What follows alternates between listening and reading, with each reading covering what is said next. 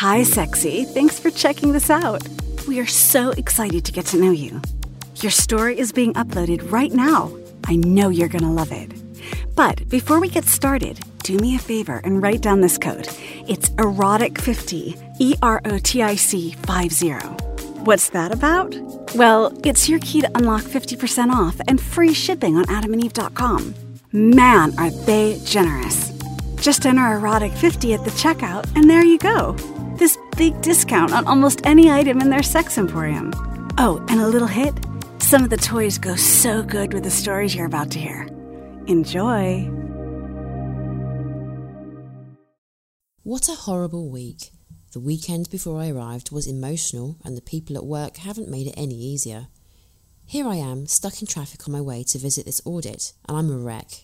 I'm exhausted, jet-lagged, emotional, and late. I never should have called Brad last night. What was I thinking?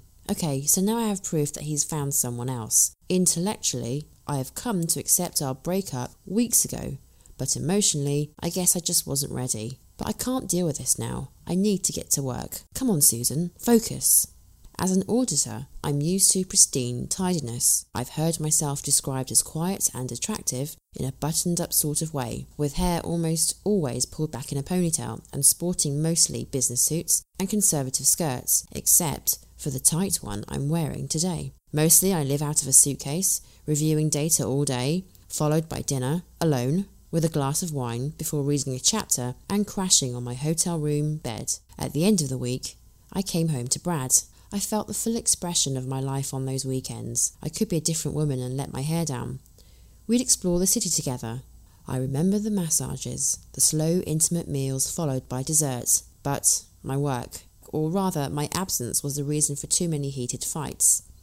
I think to myself, the company needs me, and it's what I do well. So, Tom Fleming, this gentleman in his mid-50s, has been my contact all week. Tall, grey hair, trim, he's probably a runner. Every day he escorts me to the sparse, quiet space that serves as my temporary office. Finally, this day, I've made it almost to its end. The office is quiet, and my mind can focus on the work at hand. Mr. Fleming, I need some help, I said, picking up the phone. I need someone from finance to explain some transactions so I can close this audit. I just noticed certain adjustments in the ledger that didn't make sense. The sooner this is finished, the sooner I can pack up, return to my hotel, and catch a red-eye back to my empty apartment. However, this snag is part of the job that I hate. After my boss gave me this assignment, he warned me about the shoot and then ask questions later culture. Besides Fleming, almost all my interactions this week proved my boss right. Finally, he knocks to tell me that he'll send someone to help resolve my questions. Once they find the documentation, someone will come to my office. I'm tired and my mind is wandering. This is not the way I want to end my day, with a fight about me questioning their judgment. Then, I hear a loud bang at the door. So now it begins, I think, bracing myself. I won't sit down while someone comes in and screams at me, so I get up to see who it is. As I open the door, I see a young man kneeling, in the midst of picking up a binder that he had dropped. Sorry about that, I didn't mean to startle you, he says as he stands up. I was surprised to discover how handsome he is. This fit black man in his mid-30s strides into my office and effortlessly makes himself comfortable. My name is David. I was asked to help answer your questions about some journal entries, he says. Hello, I stammer as he stood calmly and secure. He must know I'm flustered, I think silently as I sit down across from him. I ask him and he answers every question confidently. While this is not the harsh interaction I was expecting, it remains difficult to stay focused. The entire time, I am consumed by his full mouth and shoulders as he gazes at me. I try not to give any impression that my thoughts were anything other than professional. Within 5 minutes, I deal out a good excuse. David, excuse me, I just have to return a call before the end of the day and let Tom know that we met. I'll send you the documents. He smiles and exits my office. At this point, everyone has already left. I begin to pack my things. Tonight, I look forward to relaxing before my flight.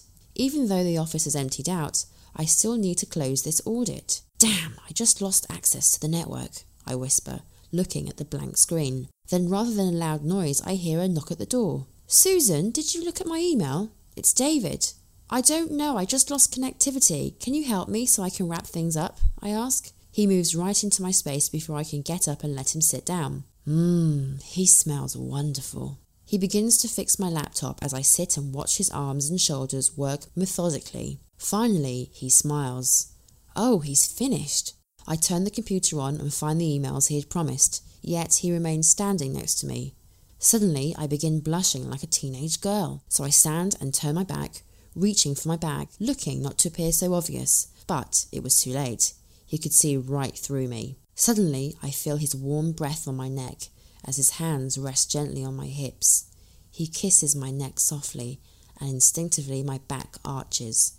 I'm starved for the hot moisture of his mouth. I could feel the beginning of a hot, steamy battle. I want to feel the warmth of his hands on my body as I guide him under my blouse. He removes my bra. As I turn to face him, I'm drunk with lust. It takes a second before the room stops spinning. He unbuttons my blouse and softly teases my breasts. Suddenly, I struggle to undress him. I've never fought so hard to get a shirt off someone. I caress his manhood through his pants, which further heightens my passion. I need more as I open his pants and take him into my mouth. His hard body quivers while he moans with pleasure. Suddenly, he lifts me onto the desk and pushes my skirt up, aggressively pulling off my panties. I gasp as he devours me.